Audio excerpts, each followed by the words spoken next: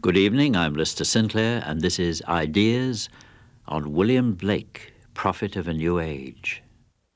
Those who have been told that my works are but an unscientific and irregular eccentricity, a madman's scrawls, I demand of them to do me the justice to examine before they decide. William Blake wrote these words in a catalogue he prepared for a public exhibition of his paintings in 1809. He hoped that such an exhibition would bring him the public recognition so far denied to him, but he was disappointed. Few people came, and the only reviews were hostile. It was a decisive failure for Blake, who lived the rest of his life in poverty and obscurity, his work known only to a handful of loyal patrons and friends. It's hard to think of an artist so highly regarded by posterity who was so completely unknown in his own time. It was 50 years after his death before the first great exhibition of his paintings was assembled, and 100 before the first adequate edition of his poetry appeared. But gradually Blake began to be understood, not just as an artist of unusual imaginative force or as a symbolist poet before his time, but as a great creative mind, an artist who contained the future, the prophet of a new age.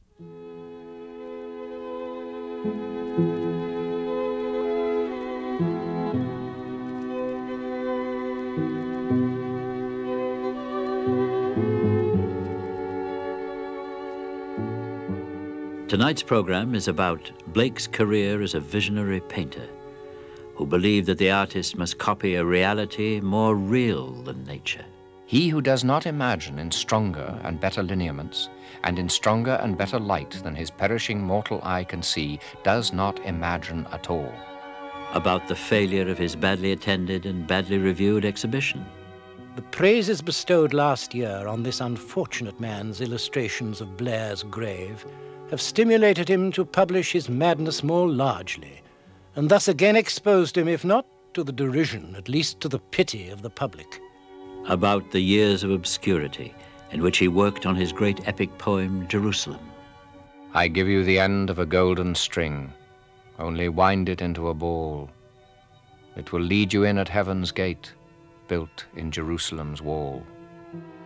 And about the achievements and the friendships of his final years, when he created his illustrations to the Book of Job and the Divine Comedy, and won the admiration of younger artists like Samuel Palmer.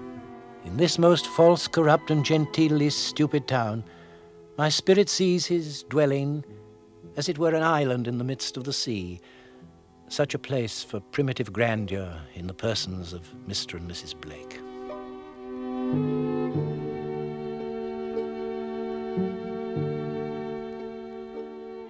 The third and final program in our series, William Blake, Prophet of a New Age, written and presented by David Cayley.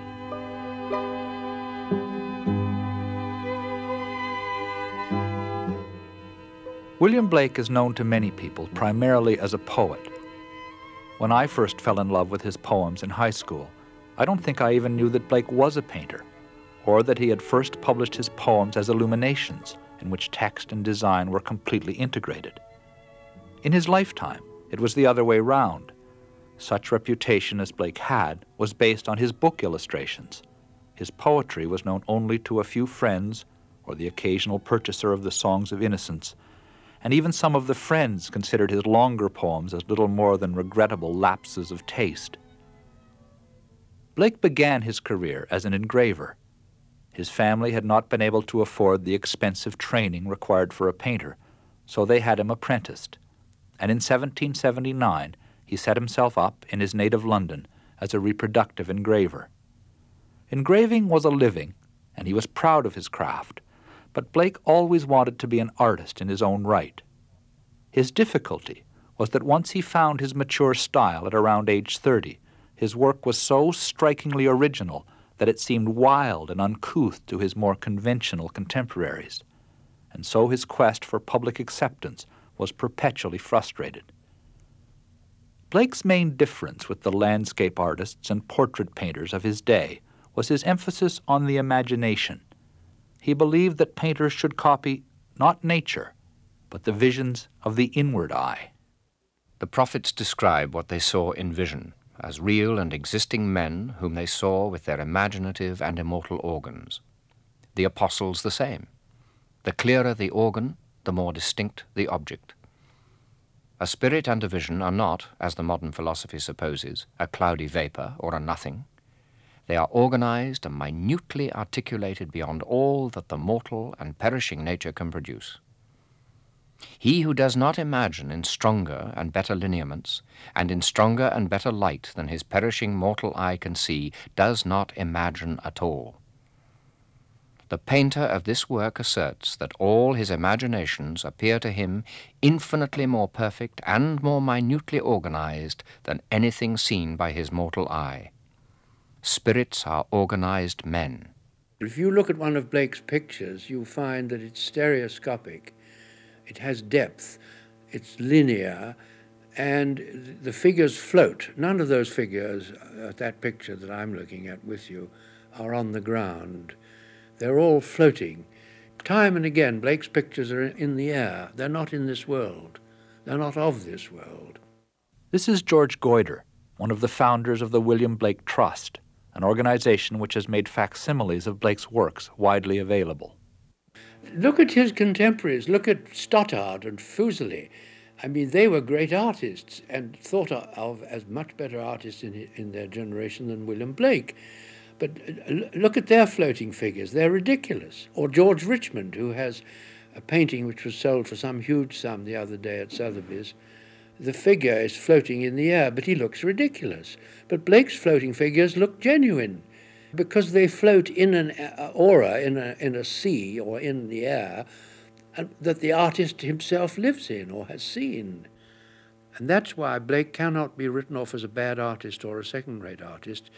He succeeds, as very few artists have ever succeeded, in my opinion, in conveying the reality of a world beyond this world, which all of us want to know about. But he does it in such a way that he brings it home to us that this reality is here and now and not in the hereafter, that we can grasp it. And he grasps it in his linear characterization of human figures. And they're supernaturally dignified. And they make one feel at home. Yes, I know that state. I'm at home. That's Eden, if you like. For me, Blake has been an absolutely seminal influence in my whole life. I owe an enormous debt to William Blake. I hope to see him one day and tell him so.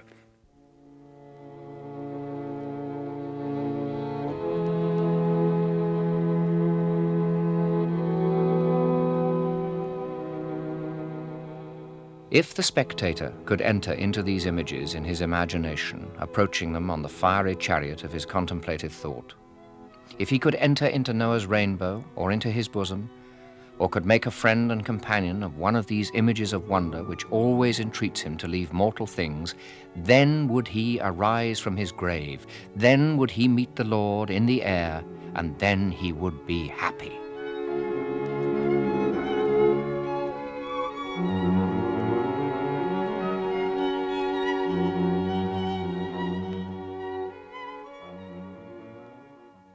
Twice in his life, William Blake thought he had public recognition within his grasp. The first time was in the 1790s, when he was commissioned to design and engrave illustrations for a popular poem called Night Thoughts by Edward Young. The edition failed when the publisher went out of business, and Blake was left unacknowledged and virtually unpaid. Then in 1805, he got a second chance. An engraver turned publisher called Robert Cromek commissioned Blake to design and engrave illustrations for another popular poem, this time Robert Blair's The Grave. University of Toronto Blake scholar Gerald Bentley. The work was advertised as to bear 15 engravings by Blake after his own designs. And in the same month as that prospectus appeared, there appeared another prospectus which said that there were to be not 15 engravings but 12, and they were to be engraved not by Blake but by Luigi Schiavonetti, who had a very different style from Blake's. And, among other things, the very large sum of money which Blake should have expected to earn from this was therefore lost. Chauvenetti was paid as much as 60 guineas for one engraving, whereas Blake, for his whole part, was paid apparently about £20 for the designs. And if Blake had been paid 20, 30, 40 pounds per engraving for 12 engravings, that would have been a lot of money. Consequently, there is a simple commercial betrayal. He had been promised commissions and did not get them. Secondly, he had hoped to put his own work in the form which was most appropriate, that is, engraved by the designer before the public. And I'm sure he would have been willing to make financial sacrifices to do that. It would have been cheaper to have Blake do it than Chauvenetti. But he also wanted to do it in a style which was peculiarly his own and not the slick, popular, sentimental style of Chauvenetti. And at this point, Blake had sold the drawings. He therefore no longer had any control. He could not prevent the publication of the work by Cromek with the engravings by Chauvenetti instead of by Blake. And Blake was deeply embittered by this. He has scurrilous couplets in his notebook about Chauvenetti, and to a significant extent he seems to be withdrawing from the world after this. Blake's bitterness about his betrayal by Cromek was not an isolated or unusual feeling. Both as an engraver and a neglected artist, Blake felt keen resentments against the artistic establishment of his day. He also had a considerable talent for invective, and the margins of his copies of the works of those he considered his enemies are full of intemperate and entertaining remarks. One such enemy was Sir Joshua Reynolds, the president of the Royal Academy when Blake was a young student at the Royal Academy School. Reynolds was a prosperous, socially ambitious portrait painter. There's no evidence he ever wished or did any harm to Blake, but Blake hated him as a symbol of docile, respectable art. Having spent the vigour of my youth and genius under the oppression of Sir Joshua and his gang of cunning hired knaves, without employment and as much as could possibly be without bread, the reader must expect to read in my remarks on these books nothing but indignation and resentment. The inquiry in England is not whether a man has talents and genius, but whether he is passive and polite and a virtuous ass, obedient to noblemen's opinions in art and science. If he is a good man. If not, he must be starved. Because he was an engraver, this put him in a slightly different sort of social relationship to other artists. David Bindman, a professor at the University of London and the curator of the Blake exhibition, which was held in Toronto in 1982 and 83. He didn't, therefore, mix, on the whole, with painters so much as with other engravers, and this, I think, preserved the sense of distance between Blake's own background and that of the sort of, I suppose, main intellectual life of London. I mean, he clearly felt that he was a different sort of person from, say, Reynolds, not just that he was painting different kind of pictures, but that Reynolds was a gentleman, he was not a gentleman, and so on.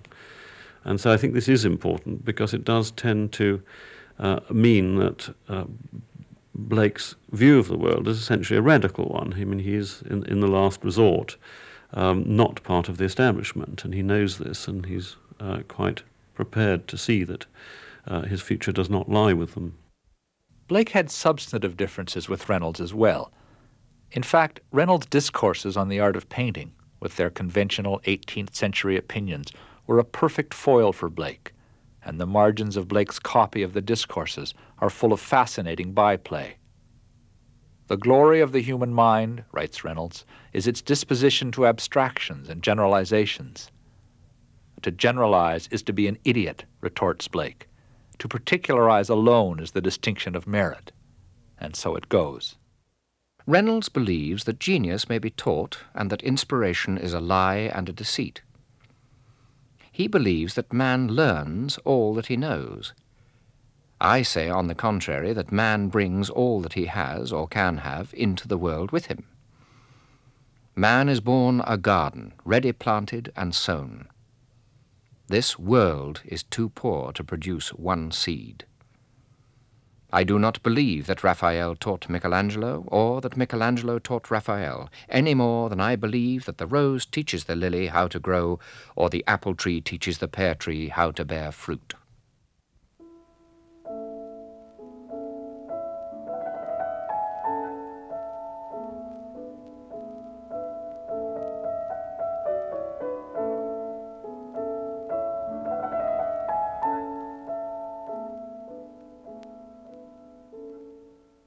In 1809, William Blake made one final bid for recognition.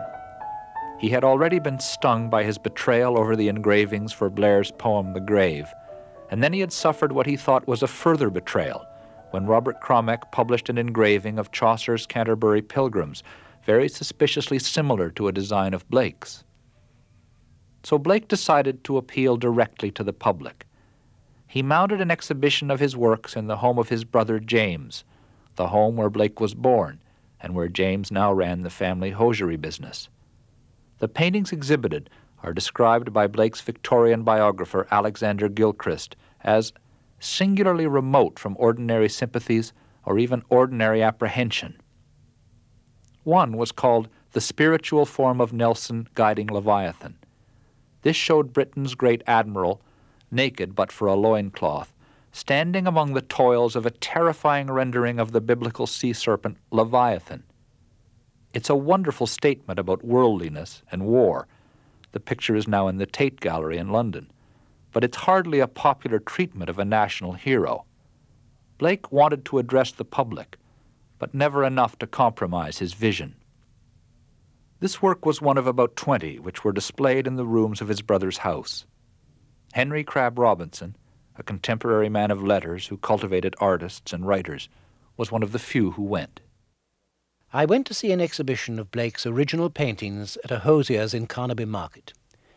These paintings fill several rooms of an ordinary dwelling house. And for the sight, a half-crown was demanded of the visitor, for which he had also a catalogue. This catalogue I possess, and it is a very curious exposure of the state of the artist's mind. I wished to send it to Germany and to give a copy to Lamb and others. So I took 4 and giving 10 shillings, bargained that I should be at liberty to go again. "Free as long as you live," said the brother, astonished at such a liberality. Crabb Robinson was not alone in finding Blake's catalogue curious. Even George Cumberland, a loyal, lifelong friend and admirer, thought it part madness, part vanity, as well as part good sense. The catalogue was more than just a description of the works on display. It was also a fiery manifesto, written in the unguarded and opinionated style which Blake had previously confined to his notebook and the margins of his books. The brunt of his attack fell on the painters whom he called blotting and blurring demons, the great Venetian and Flemish painters of the 16th and 17th century. Titian and Correggio are mentioned, as are Rubens and Rembrandt. Rubens, whose works Blake found to be awash in a hellish brownness, was particularly singled out for abuse.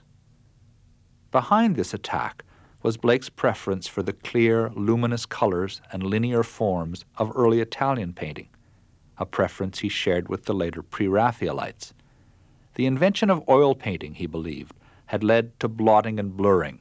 It had become a fetter to genius and a dungeon to art, and produced a muddy, indefinite style suitable enough for the transient effects of nature, but not for the supernatural clarity of imaginative vision.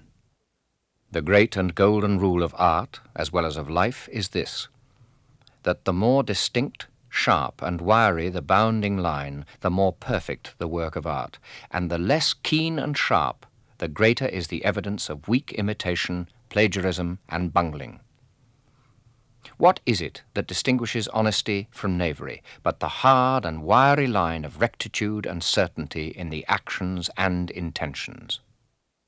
Neither Blake's theories nor his paintings seem to have endeared him to the public. The exhibition was open for about a year, but it attracted few spectators, and the only reviews were hostile.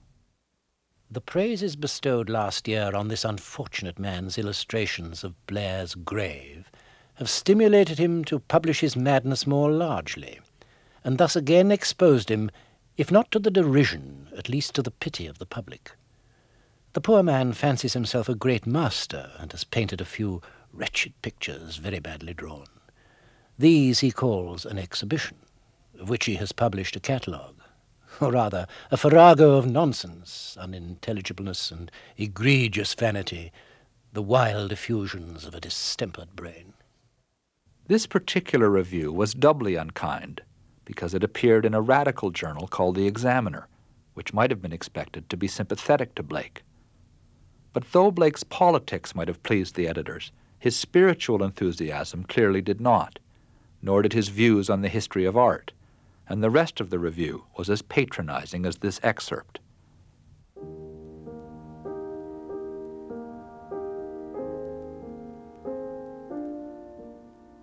With the failure of his exhibition, Blake's last chance of reaching the public was lost.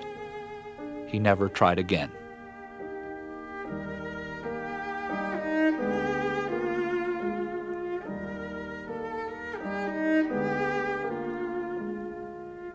Little is known of Blake's life in the years immediately after 1810.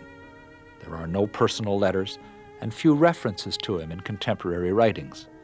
He doesn't really reappear until around 1818, when he began to know the younger painters like Samuel Palmer, who have left us a portrait of his last years. To the eyes of these younger men, Blake seemed a serene figure, happy and at peace with himself. This was not entirely a change. Blake seems to have been happy for much of his life, and in a letter written in 1803, he speaks of the exceeding joy that is always poured out on my spirit. But as he grew older, he certainly achieved a greater freedom and detachment than he had known during the years of his youth. This detachment is already evident in his notebook writings after 1810. He seems more willing to let the world go its own way, and he stresses the eternal sameness of things much more than the possibility of change, as in this passage from his prospectus for his engraving of Chaucer's Canterbury Pilgrims.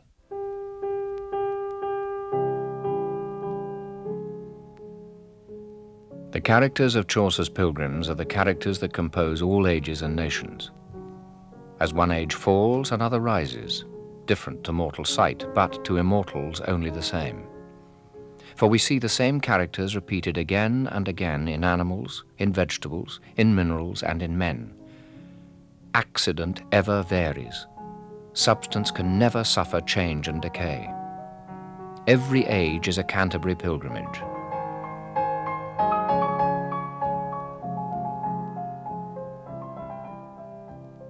While we are in the world of mortality, we must suffer.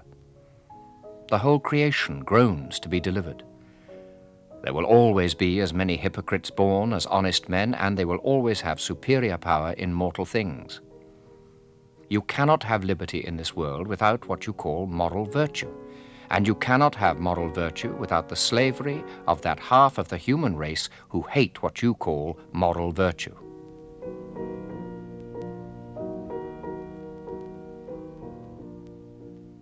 I am really sorry to see my countrymen trouble themselves about politics. If men were wise, the most arbitrary princes could not hurt them.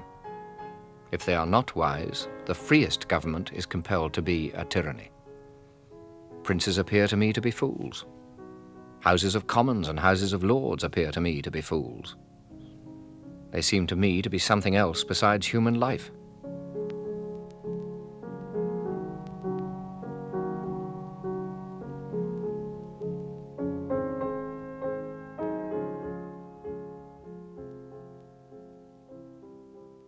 One of the sources of Blake's detachment from history's passing show was his belief in Jesus.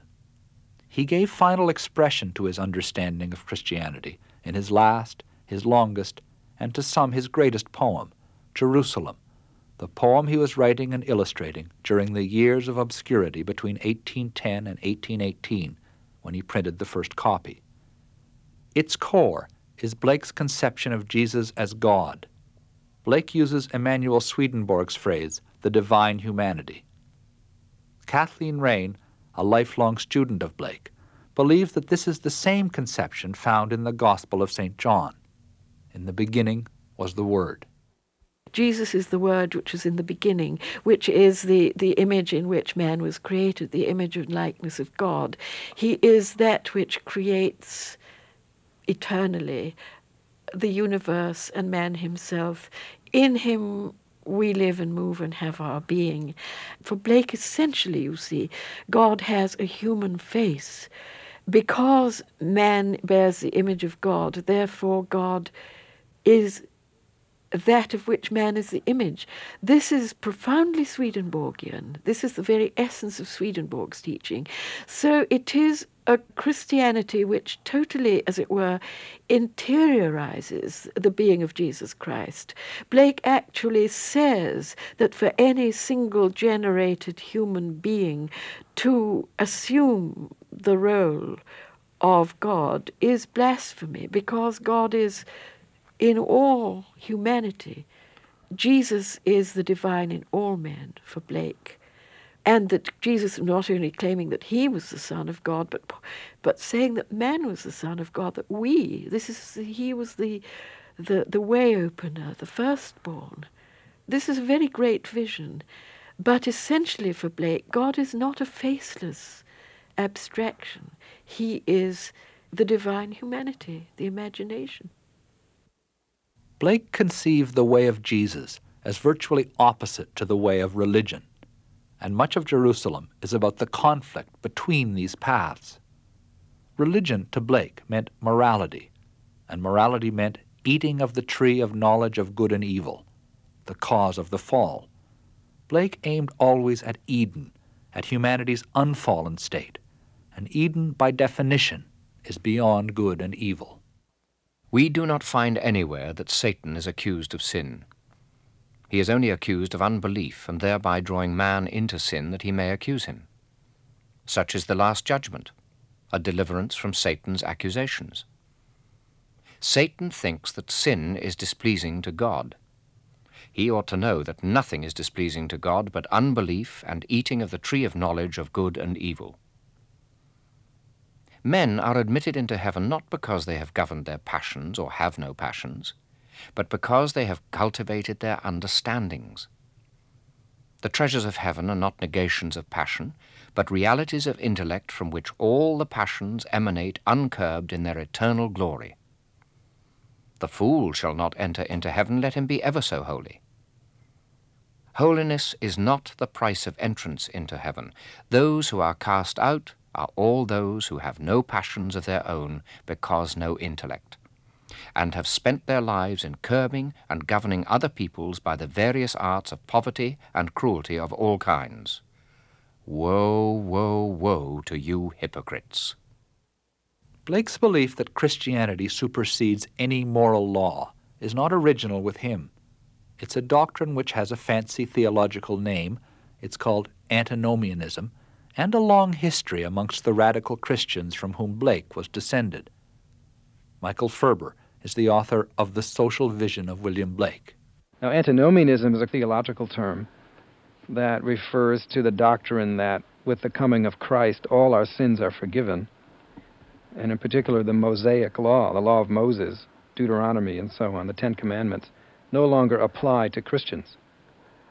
And you find a version of this even in the main Protestant theologians, Luther and Calvin and so on, but they're very wary of it because, well, the implications are obvious. If you're if you really believe that all your sins are forgiven, it doesn't much matter what you do. And a number of the 17th century radicals adopted it very explicitly and argued that they are free to do what they like, and that the only law is the law of Jesus as they feel it, as they intuit it. Now, many of these people were, in fact, very law-abiding and gentle people. A few felt they were free to commit crimes, usually theft, or sexual abandon, or tried various drugs. And some even argued that in order to be a true antinomian, or that is a true Christian, you must systematically violate all the laws that you were told not to. So you could go through the Ten Commandments and all the book of Deuteronomy and just break them one after the other, and that would show that you're free, you're liberated from these constraints. Well, I think Blake in his personal behavior was not much like that. But he certainly has nothing but scorn, and you see this throughout his writings, nothing but scorn for the Ten Commandments, for moral codes, for the laws of Britain, which were just impositions on the life, the energy, the inherent gentleness and creativity and love that he thought people would express if they were not distorted by these things. Go, Spectre. Go to these fiends of righteousness. Tell them to obey their humanities and not pretend holiness. Go, tell them that the worship of God is honoring his gifts in other men and loving the greatest men best, each according to his genius, which is the Holy Ghost in man. There is no other God than that God who is the intellectual fountain of humanity. He who envies or calumniates, which is murder and cruelty, murders the Holy One. Go tell them this and overthrow their cup, their bread, their altar table, their incense and their oath, their marriage and their baptism, their burial and consecration.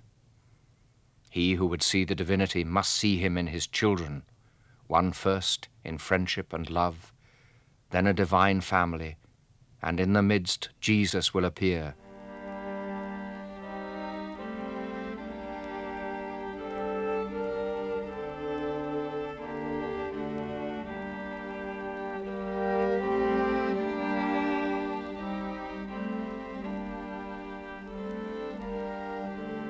I stood among my valleys of the south and saw a flame of fire, even as a wheel of fire surrounding all the heavens. It went from west to east against the current of creation and devoured all things in its loud fury and thundering course round heaven and earth. By it the sun was rolled into an orb. By it the moon faded into a globe, travelling through the night. From its dire and restless fury, man himself shrunk up into a little root a fathom long. And I asked a watcher and a holy one its name. He answered, "It is the wheel of religion." I wept and said, "Is this the law of Jesus, this terrible devouring sword turning every way?" He answered, "Jesus died because he strove against the current of this wheel. Its name is Caiaphas, the dark preacher of death, of sin, of sorrow, and of punishment. But Jesus is the bright preacher of life, creating nature from this fiery law, by self-denial and forgiveness of sin."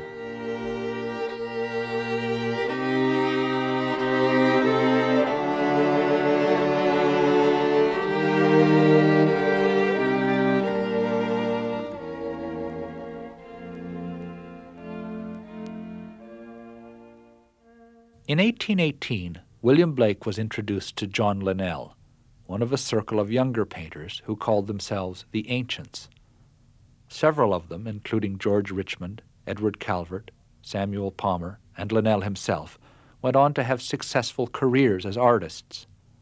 They called themselves the Ancients because they believed that ancient man was better than modern man, and they saw in Blake the archetype of the prophet, the visionary seer.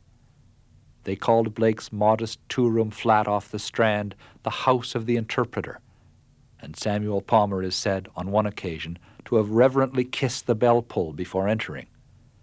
Blake joined them on trips to Palmer's grandfather's cottage in Kent, and they called on him in London. Years later, Palmer recalled these scenes for Blake's biographer.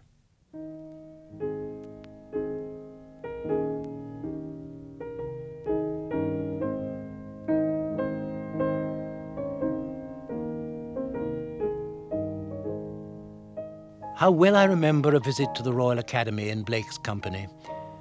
The caprice of memory presents me with the image of Blake in his plain black suit and rather broad-rimmed but not Quakerish hat, standing so quietly among all the dressed-up, rustling, swelling people, and myself thinking, how little you know who is among you.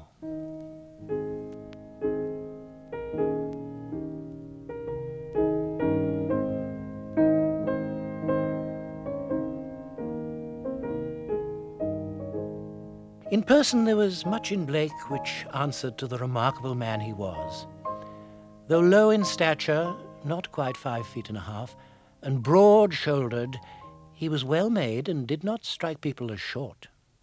for he had an upright carriage and a good presence. He bore himself with dignity, as not unconscious of his natural claims. The head and face were strongly stamped with the power and character of the man. There was great volume of brain in that square, massive head, that piled-up brow, very full and rounded at the temples, where, according to phrenologists, ideality or imagination resides. His eyes were fine. Wonderful eyes, someone calls them, prominently set, but bright, spiritual, visionary, not restless or wild, but with a look of clear, heavenly exaltation. The eyes of some of the old men in his Job recall his own to surviving friends.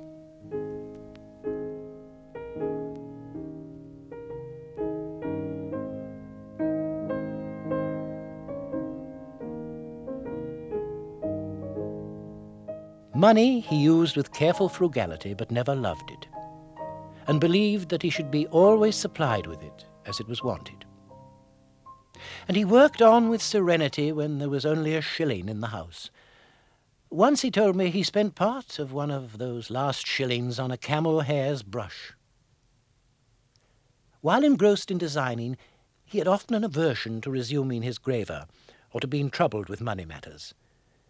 It put him out very much when Mrs. Blake referred to the financial topic or found herself constrained to announce, "The money is going, Mr. Blake." "Oh, damn the money," he would shout. "It's always the money." Her method of hinting at the odious subject became, in consequence, a very quiet and expressive one.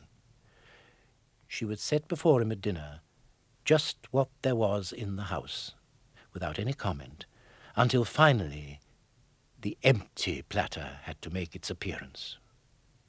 Which hard fact effectually reminded him it was time to go to his engraving for a while. At that, when fully embarked again, he was not unhappy, work being his natural element. I rose up at the dawn of day. Get thee away, get thee away. Pray'st thou for riches? Away, away. This is the throne of Mammon grey. Said I, this shore is very odd. I took it to be the throne of God. For everything besides I have, it is only for riches that I can crave.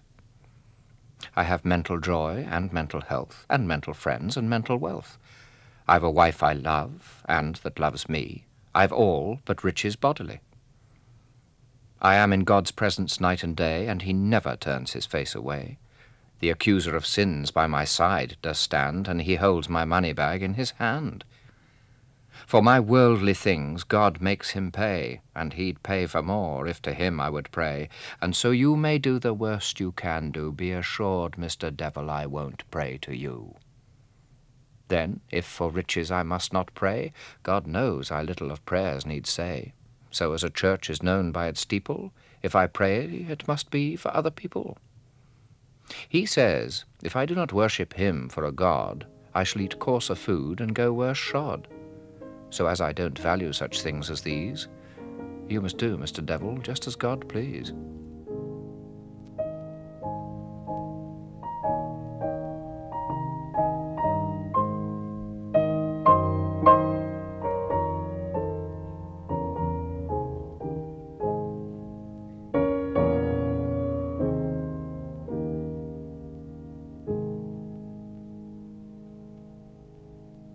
The ancients seem to have known little of the scope of Blake's work. Palmer neither liked nor understood Blake's longer poems, and Linnell remarked that he found some of Blake's religious opinions sadly at variance with sound doctrine.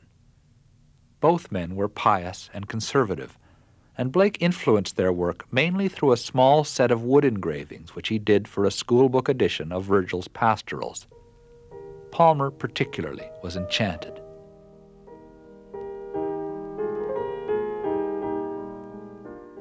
They are visions of little dells and nooks and corners of paradise. There is in all such a mystic and dreamy glimmer as penetrates and kindles the inmost soul, and gives complete and unreserved delight, unlike the gaudy daylight of this world. They are like all that wonderful artist's works, the drawing aside of the fleshly curtain, and the glimpse which all the most holy, studious saints and sages have enjoyed of that rest which remaineth to the people of God. The figures of Mr. Blake have that intense, soul-evidencing attitude and action, and that elastic, nervous spring which belongs to uncaged, immortal spirits.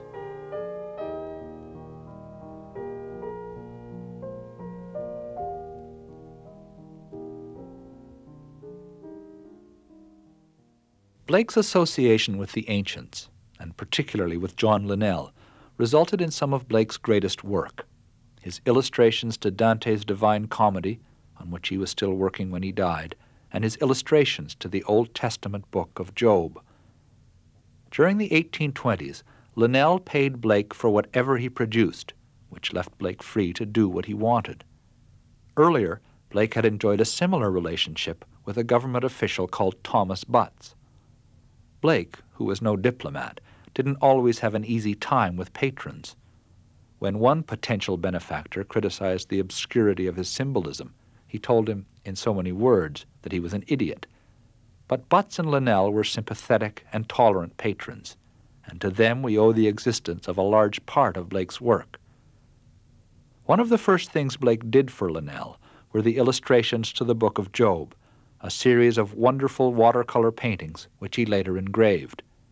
Kathleen Raine has made these pictures the subject of a book called The Human Face of God.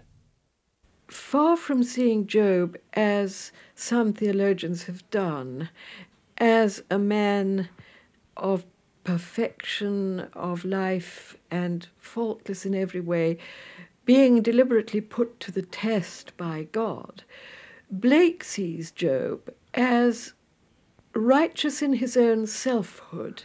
That is to say, he was a morally righteous man, living according to the outward law. He kept all the rules, he did all the right things. But this, for Blake, belongs to the world of the individual selfhood, who is, of course, for Blake, Satan. Just as Jesus is the imagination, so is Satan the selfhood. And throughout Blake's long prophetic books, Jerusalem and Milton, what he is attacking is not human wickedness, but human the selfhood, the righteousness of the individual self. And he sees the morality of the church as being this outward morality, which he calls cruel. That the true morality is from within. Jesus acted without rules. He acted from impulse, not from rules. That's in the marriage of heaven and hell. When you have contact with the God within, then you have no need for these outward rules. And in particularly the poem Milton, Blake attributes human morality specifically to Satan, who is the human ego, and is cruel and condemns and judges. Whereas Jesus, the imagination, is forever acting within spontaneously. And Job had to be absolutely subjected to this tremendous transformation because he was so rooted in his idea of his own righteousness. This had to be broken down. This is Blake's use of the story. During the time he was working on the illustrations of Job, Blake and his wife Catherine were living in 2 small rooms off the Strand, where the Savoy Hotel stands today. There he was sometimes visited by Henry Crabb Robinson, who had also been at his exhibition in 1809. Crabb Robinson was intrigued by Blake, but he was much more skeptical of him than the ancients, who were more nearly disciples. He kept a diary of all his meetings with Blake, and with him we come closest to actually hearing Blake's conversation. As he spoke of frequently seeing Milton, I ventured to ask, half ashamed at the time, which of the 3 or 4 portraits in Hollis's memoirs is the most like. He answered, they are all like, at different ages. I have seen him as a youth, and as an old man with a long flowing beard. He came lately as an old man. He said he came to ask a favour of me. He said he had committed an error in his Paradise Lost, which he wanted me to correct in a poem or picture. I replied, might I venture to ask what that could be? He wished me to expose the falsehood of his doctrine taught in the Paradise Lost, that sexual intercourse arose out of the fall.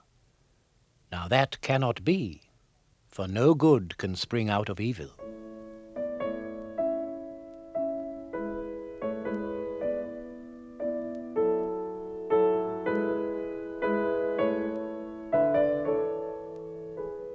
Though very ready to be drawn out to the assertion of his favourite ideas, there was no warmth as if he wanted to make proselytes. Indeed, one of the peculiar features of his scheme, as far as it was consistent, was indifference and the entire absence of anything like reproach. I do not recollect that I ever heard him blame anything, then or afterwards.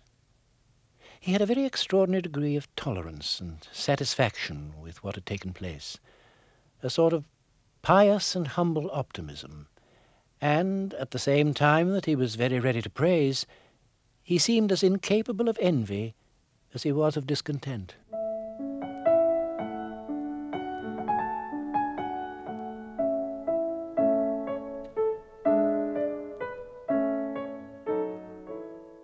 On the 17th I called on him in his house in Fountains Court in the Strand. The interview was a short one, and what I saw was more remarkable than what I heard. He was at work engraving in a small bedroom, light and looking out on a mean yard.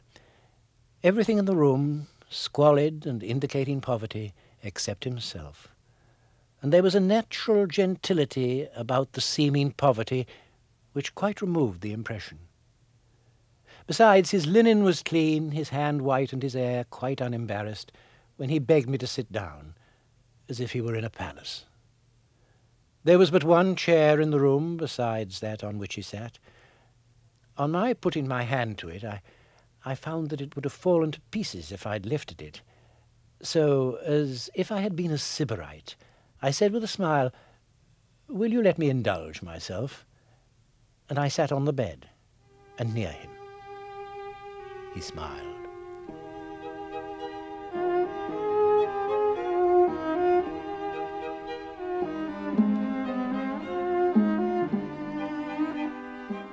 During his last years, Blake seems to have been extraordinarily happy, and to have made others happy as well. One place where he was always welcome was the Linnells' farm in Hampstead, where he and Samuel Palmer sometimes visited together, as Palmer's son later recalled. Fortunately for my father, Broad Street lay in Blake's way to Hampstead, and they often walked up to the village together. The aged composer of the Songs of Innocence was a great favourite with the Linnell children, who revelled in those poems and in his stories of the lovely spiritual things and beings that seemed to him so real and so near. Therefore, as the two friends neared the farm, a merry troop hurried out to meet them, led by a little fair-haired girl of some 6 years old. To this day, she remembers cold winter nights when Blake was wrapped up in an old shawl by Mrs. Linnell and sent on his homeward way with the servant, lantern in hand, lighting him across the heath to the main road.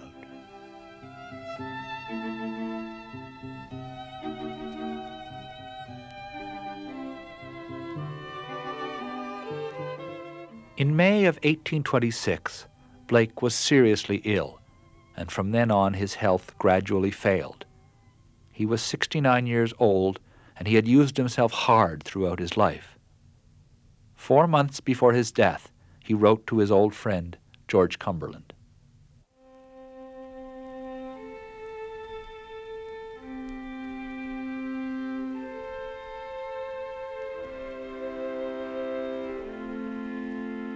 I have been very near the gates of death, and have returned very weak and an old man, feeble and tottering, but not in spirit and life, not in the real man, the imagination which liveth forever. In that I am stronger and stronger as this foolish body decays. Flaxman is gone, and we must all soon follow every one to his own eternal house, leaving the delusive goddess Nature and her laws to get into freedom from all law, into the mind in which everyone is king and priest in his own house. God send it so on earth as it is in heaven.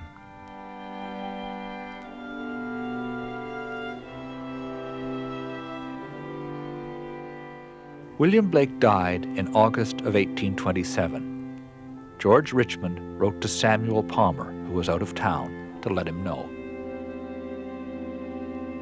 My dear friend, lest you should not have heard of the death of Mr. Blake, I have written this to inform you. He died on Sunday night at 6 o'clock in a most glorious manner. He said he was going to that country he had all his life wished to see, and expressed himself happy, hoping for salvation through Jesus Christ. And just before he died, his countenance became fair, his eyes brightened, and he burst out in singing of the things he saw in heaven. In truth, he died like a saint, as a person who was standing by him observed. He is to be buried on Friday at 12 in morn. Should you like to go to the funeral? If you should, there will be room in the coach. Yours affectionately, G. Richmond.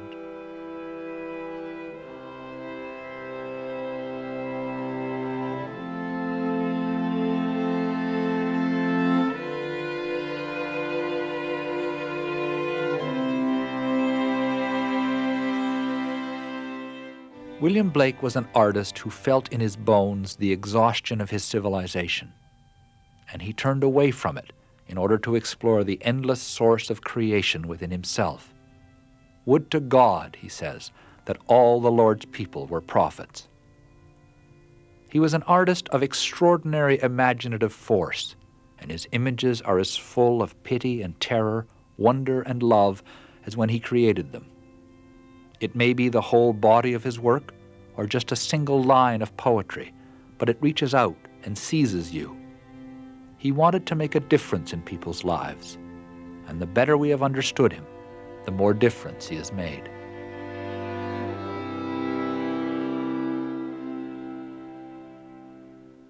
Trembling I sit day and night. My friends are astonished at me, yet they forgive my wanderings.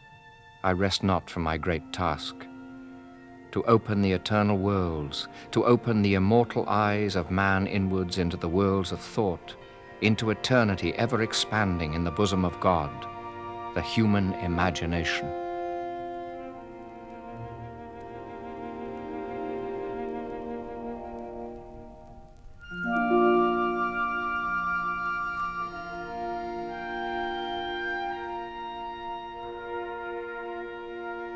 On Ideas, William Blake, Prophet of a New Age, Part 3. It was written and presented by David Cayley. You heard Barry McGregor as Blake and Gilly Fenwick reading from a number of sources. The series was produced by Damiano Pietropaulo with the assistance of Alison Moss. Technical operations by Lorne Tulk. If you'd like a free reading list for the series, write to us at Ideas, Box 500, Station A, Toronto M5W1E6. And if you'd like a printed transcript, send a check or money order for $5 or $15 for the series to Ideas Transcripts, Blake, Box 500, Station A, Toronto M5W1E6. Tomorrow night on Ideas, 5 teens labeled as failures, dropouts, and problem kids by their parents, teachers, and social services talk about their lives and how they would like to fit into society. The executive producer of Ideas is Bernie Lucht, and I'm Lister Sinclair.